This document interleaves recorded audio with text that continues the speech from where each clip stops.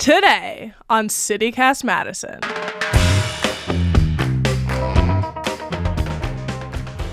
The Wisconsin Supreme Court race is a buzz and much more than usual. Our state court elections used to fly under the radar, but those quiet days are over with an increasingly political bench. Abortion rights, voting rights, gerrymandering. Control of the court hangs in the balance. It's the first time in nearly 15 years that there could be a huge power shift. We sat down with Jeff Mayers, president of WisPolitics.com, an online political news service in Madison. It's Thursday, December 8th. I'm Bianca Martin, and this is CityCast Madison.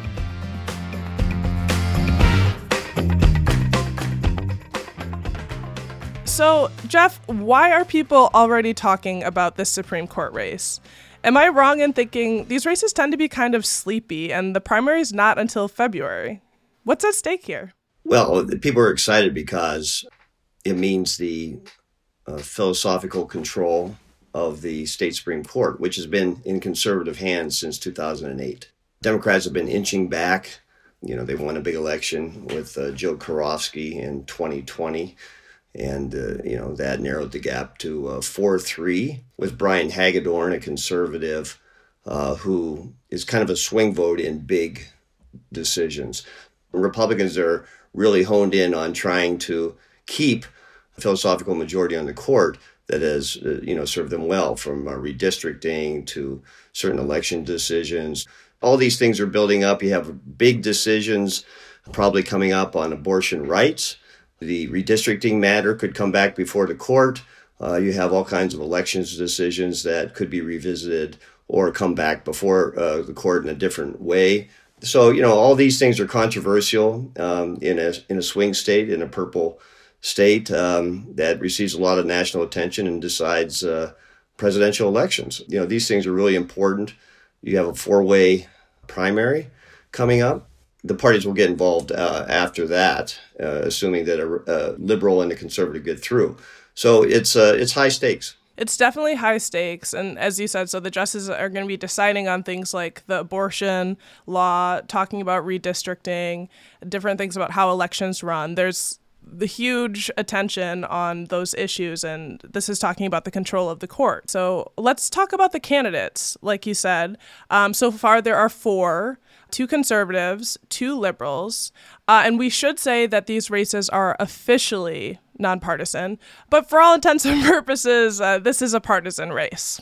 On the conservative side, there's Jennifer Dorow, the Waukesha County judge. She's challenging Dan Kelly, the former Wisconsin Supreme Court justice. And would you tell us, how do those 2 conservative candidates differ? Well, I don't know. I'm not sure they differ on the issues that much. That remains to be seen. Jennifer Dorow she's known primarily for presiding over the Waukesha County Christmas parade trial. I don't think we know that much about where she is on certain issues that would come before the Supreme Court. I mean, I think she's a grassroots conservative. The difference is we know what Dan Kelly is. And I think that's what the Dan Kelly campaign is banking on in some respects.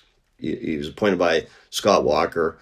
He seems to be favored by Scott Walker in part because his son, Alex Walker, is running the campaign.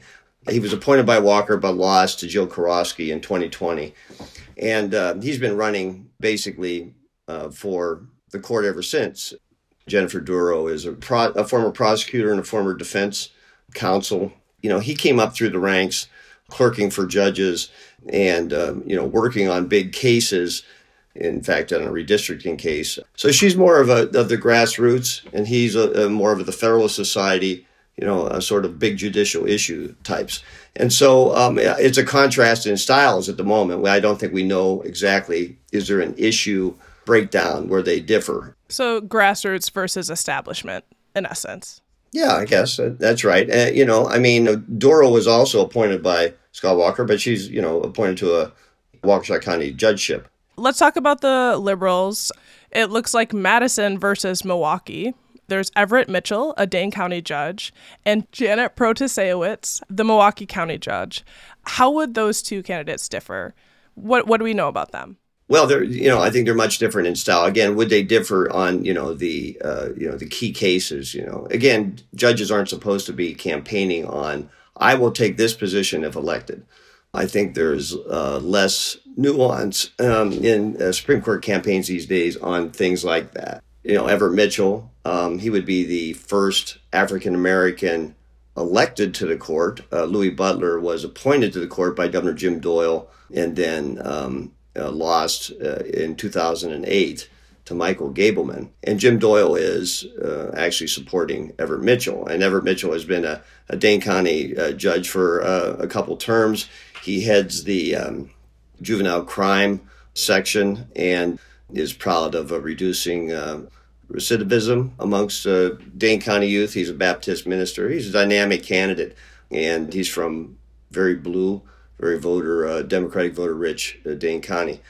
Judge Janet, she has a long career in Milwaukee County judicial and law and order background. She was a prosecutor in the district attorney's office, specialized in victims' rights often. Then she became a Milwaukee County judge. And she's a woman in a race where abortion rights is still going to be on the ballot like it was in November. So I think that's a pretty good place to be in politics right now. It's possible that we end up with two conservative, there's two spots and two conservatives could get it. It's not necessarily likely, right? But it's possible. Right. I think it's unlikely that we'd have two conservatives or two liberals, but I don't think we can rule that out until we can see how the campaigns are forming. One of the candidates have recently gotten so much media attention, which is Jennifer Dorow, right? Because she presided over the Waukesha Christmas parade trial, where the man drove into a parade and killed 6 people. She issued the maximum sentence against Darrell Brooks, the attacker, who's out on bail. How do you think this trial might set the tone for this election? Well, it certainly helps her get a start. Like as I said, the problem is her campaign is starting from zero compared to where Dan Kelly's campaign was. So she has a lot of work to do, and the financial backers of the super PAC backing Dan Kelly signal they'll spend whatever it takes. So can she match that? Can grassroots media-driven campaign, let's say all of Milwaukee talk radio says Judge Dorow is the one, okay.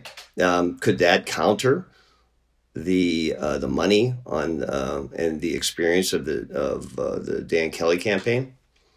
Maybe it's talk radio in Milwaukee isn't as united perhaps as it used to be, but it's certainly talk radio, if it does, conservative talk radio and conservative media, if they do get behind a candidate that is meaningful, and it can work certainly in primaries. I'm curious about the being tough on crime, like in terms of this trial, how that might, in terms of the issues and how that might drive some of the discussion we're seeing around the election. Right. Well, again, the Supreme Court isn't like a trial judge, right? It's a different type of court, and it's supposed to hear cases that come up through the ranks. But again, this is elections, and emotions are at play, and so law and order is huge. It helps to have been a prosecutor or have been tough on the bench. I think that's an advantage here. That's why it's an advantage for Protasewicz to be a former prosecutor too. These are good things to be on the resume. Always the problem is if you have a long history, there are these cases that come back and become notorious for some reason. The campaigns, I'm sure, are busy doing their opposition research right now to find such cases or to find things that will weaken a candidate in terms of this law and order approach. A smart columnist for Isthmus, reminded us recently, about Everett Mitchell leading a chant, what could be seen as an anti-police chant after the George Floyd murder. Will that appear in an ad if he gets through the primary? No doubt about it. Now he seems, well, I'll take it on. I'm proud of my record. I have law enforcement on my side. I'm not afraid to talk about this issue. Mandela Barnes didn't seem to have a ready answer when he was hit with all that in the U.S. Senate race. And there was an overwhelming Republican money surge at that point, too. Yeah, I've been wondering, how Mandela Barnes' Senate race might impact Everett Mitchell's campaign, since they're both Black men who are progressive, particularly on criminal justice issues. I mean, there was, a lot of chatter in Democratic circles. Wow, when things were looking bad for Mandela Barnes, wow, wouldn't we have been better off if Sarah Godlewski had been the nominee? Sarah Godlewski, the state treasurer who hailed from Eau Claire, and she was endorsed by abortion rights groups. Well, yeah, but she didn't win the primary. Okay, so Mandela Barnes is there, and even though his campaign seemed to have not had a ready response, or Democrats in general didn't come to his defense, immediately and combat those ads with equal amount of ads of their own. But still, he came within 27,000 votes of beating an incumbent. If Everett Mitchell gets through the primary, the Democratic Party will be there. The political parties get involved in these races, and the Democratic Party will be there with money. There will be national money coming in and national groups too. We saw racist attack ads surrounding crime, juxtaposing image of Mandela Barnes and a crime scene, that sort of thing. And that's what's on my mind is... Well, these are partisan races, and there will be partisan tactics. And so I think, the candidates, I mean, they're not naive. These candidates are, they know what will, if they enter a race, what will hit them. And so they have to be... prepared for it. It's not, these ads are in the court of public opinion, if you will, right? Voters have, if they don't like the ads, well, first of all, they can choose not to look at the ads. But if they look at the ads and don't like them, they can, vote against the ads if they want. So again, after all of that, Mandela Barnes still only lost by 27,000 votes. I think that certainly doesn't rule out that a Black man can be elected statewide in Wisconsin.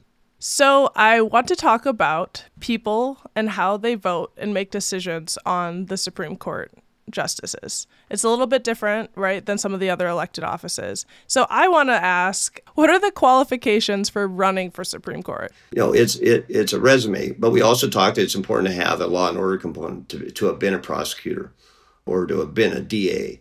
Those are, I think, important to voters because they view the courts as a lot of it being surrounding public safety, even though, again, this is not a trial court, this is an appellate court. Right. And I wanted to just get into the fact you pointed out that these candidates should not and likely will not be talking about specifically how they would rule on a case because they might have to recuse themselves.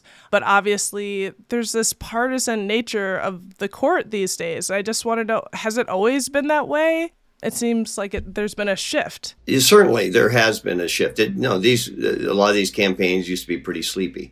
In some instances, some justices won unopposed.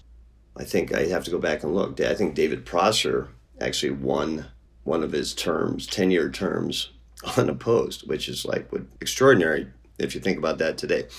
But, the big race, I think that's, set a partisan tone, for years to come, was the 2008 race. Republicans and Republican groups nationally got very involved in this race. And this was part of a national trend where Republicans were, they were doing, trying to assert control over state legislatures, they were also very much trying to take control of state Supreme Courts and state judiciaries. This was a national thing, and it was going on in Wisconsin. And so, that's when Republicans, and that was a nasty, that was a very partisanized race. And so what ended up happening then is, Republicans, conservatives have been control of the court ever since. Jeff, thank you so much for giving us your political insights. They are invaluable. Yeah, sure. Anytime, Bianca. That was Jeff Mayers, president of WisPolitics.com. The primary election is Tuesday, February 21st. The two candidates with the most votes will then move on to the April election. And here's what else Madison's talking about. 5 UW-Madison students are running for Madison City Council. This could be a record. They're running to represent 3 downtown and campus area districts, locations that generally hug the isthmus and include a good portion of the university. And quick shout out to our conversation from last week with current alder Sabrina Madison on what it takes to run for alder. Give it a listen. And can you make a living as a musician in Madison? Who gets opportunities and who succeeds? That's the question the Greater Madison Music City Project is trying to answer. They've got a new report coming out today about the economics of the Madison music scene and our racial disparities. They're talking about it today at Cafe Coda over on Willie Street. The event starts at 4:30. And have you heard that Jefferson Middle School is getting a new name? It's now down to 4 options: Sally Hemings, Eston Hemings Jefferson, Ezekiel Gillespie, and Maya Angelou. Sally Hemings was the enslaved mother of Thomas Jefferson's children. Eston Hemings Jefferson was one of those children who actually lived in Madison. Ezekiel Gillespie sued Wisconsin for the right to vote. And Maya Angelou is, well, Maya Angelou! I mean, need we say more? The staff of Jefferson Middle School had asked the school board for a new name, one who wasn't a slave owner. The board will vote on the new name next year. That's all for today, here on CityCast Madison. I'm Bianca Martin. We're produced by Molly Stens and Dylan Brogan. Music is by Carl Christensen. If you enjoyed the show, why not tell someone who loves Law and Order about us? Dum bum bum bum bum bum. You can also get more news delivered right to your inbox from our friends at Madison Minutes. We'll be back Tuesday morning with more news from around the city. Talk soon.